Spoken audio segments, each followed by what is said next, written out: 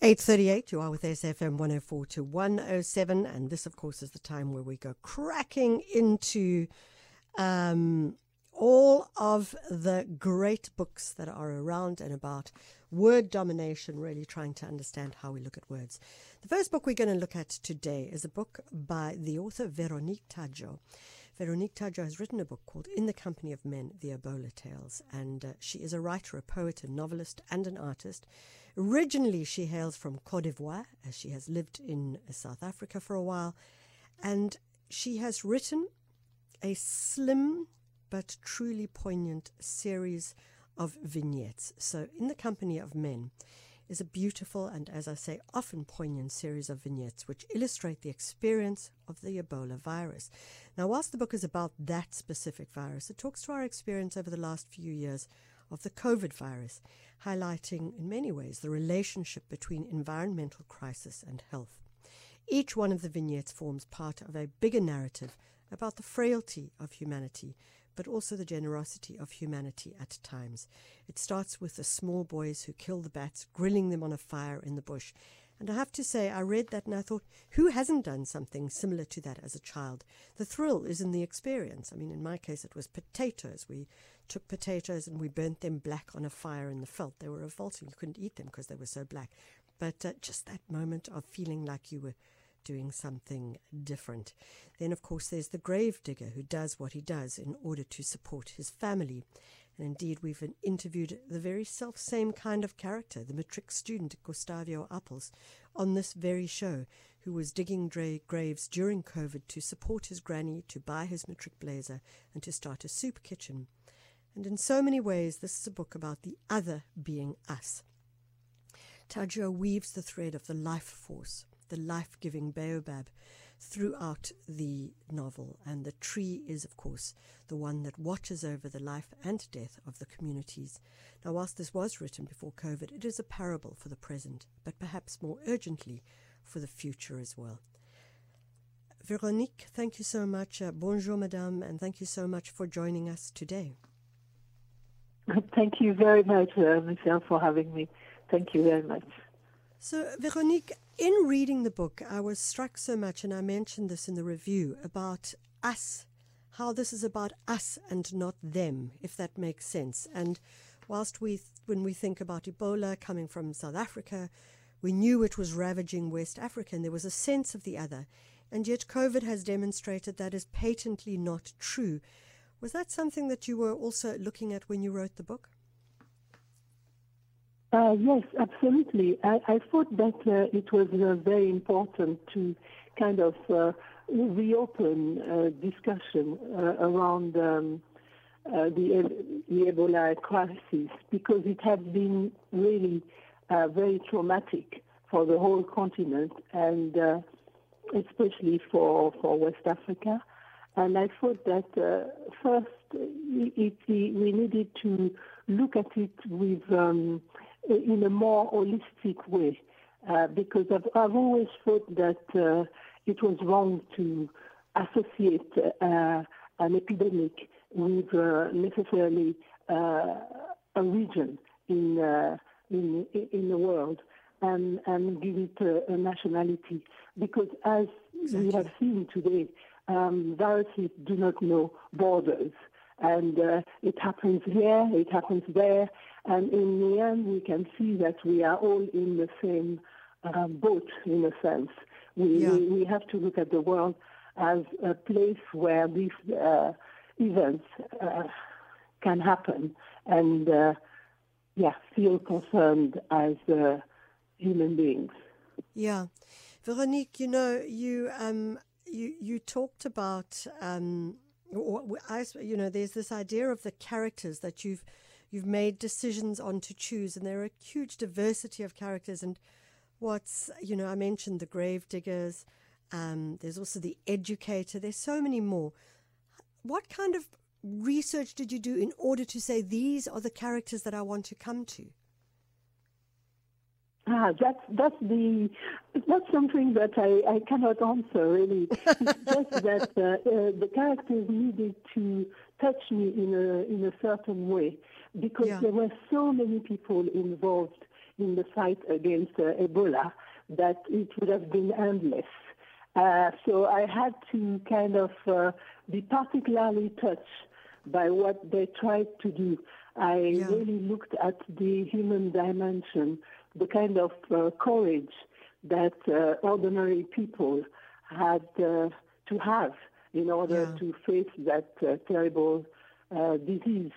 And I think that's important because we often think that, well, educated people are going to be much better or whatever. It's not true. Very often we see that, in fact, the people who were on the front line were people who we very often had not even had a look at. You know, we looked at them as not people who had so much courage. So I wanted to put that back and say, look, people on the front line were people who needed to be recognized.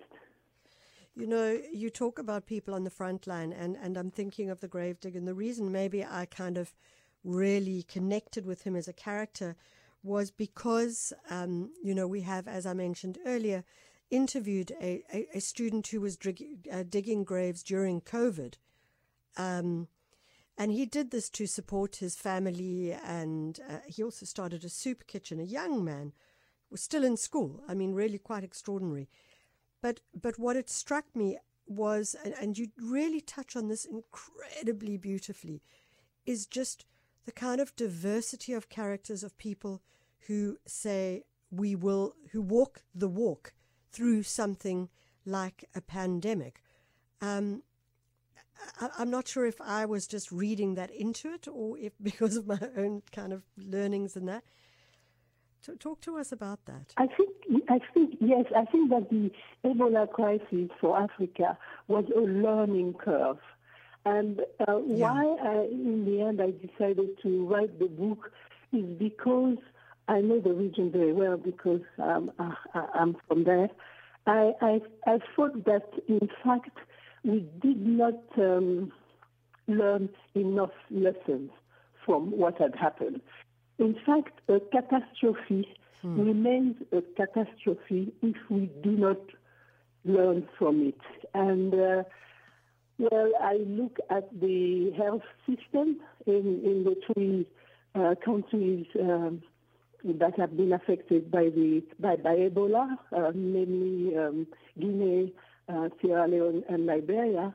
And I can see that the health system there is still not efficient and not prepared for another pandemic. I mean, COVID-19 kind of, for the moment, spared the continent, but I don't think we should think that we're out of the woods yet. Yeah, and absolutely. So I would like to see, you know, us being more prepared for anything that could happen again.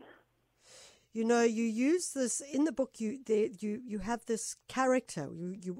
It's the baobab, which is an ancient sentinel, and in many ways, it's a metaphor for the kind of the relationship between environmental degradation, climate, viruses. Ultimately, I mean, in fact, the decline of humankind in many ways.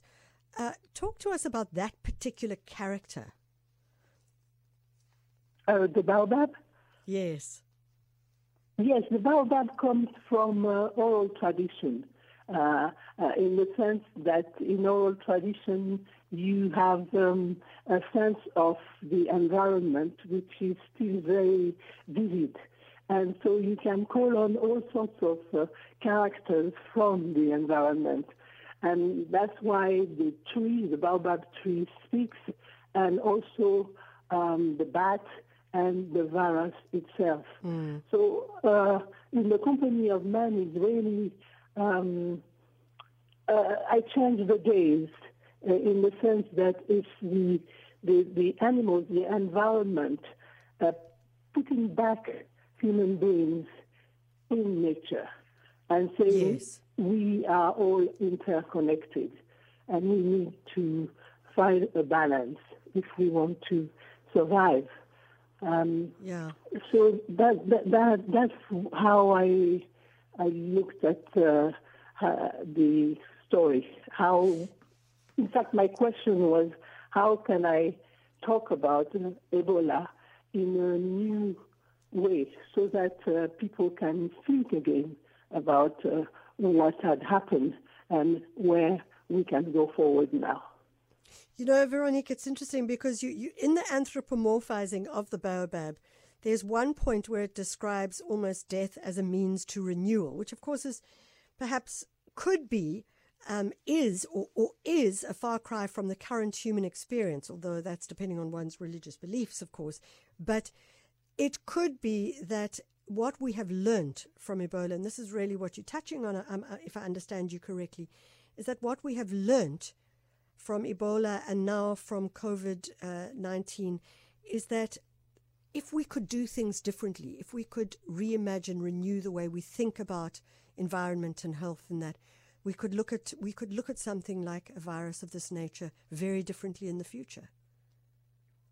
Yes, absolutely. I think that, for example, in West Africa, in the three countries concerned, deforestation played a very, very important role in the sense that if we destroy the habitat of wild animals, they will come closer to us. And this, shall we say, unnatural contact can create a lot of diseases. And this is one of our big problems worldwide, is that our relationship with the animal world and with nature has gone completely out of control. Yeah. So we really need to go back to how we can live a better, balanced life. Veronique, we're going to have to leave it there, but I do want to say thank you for a really beautiful, beautiful book, and also congratulations to your translator. I often think it's more than translation. It's more about a far deeper relationship. So I want to say it's beautifully translated into English. So thank you so much. Thank you. Thank you to you too. Thank you very much. That's Veronique Tadjo. She has written, it's a slim novel, a series of vignettes. It's called In the Company of Men, The Ebola Tales, published by Jacana, and very, very worth the read, given where we currently are with regards to the idea of, I suppose one can say, of viruses and pandemics, and how do we look at it differently? How do we think about it differently, as she says? And really great book to read.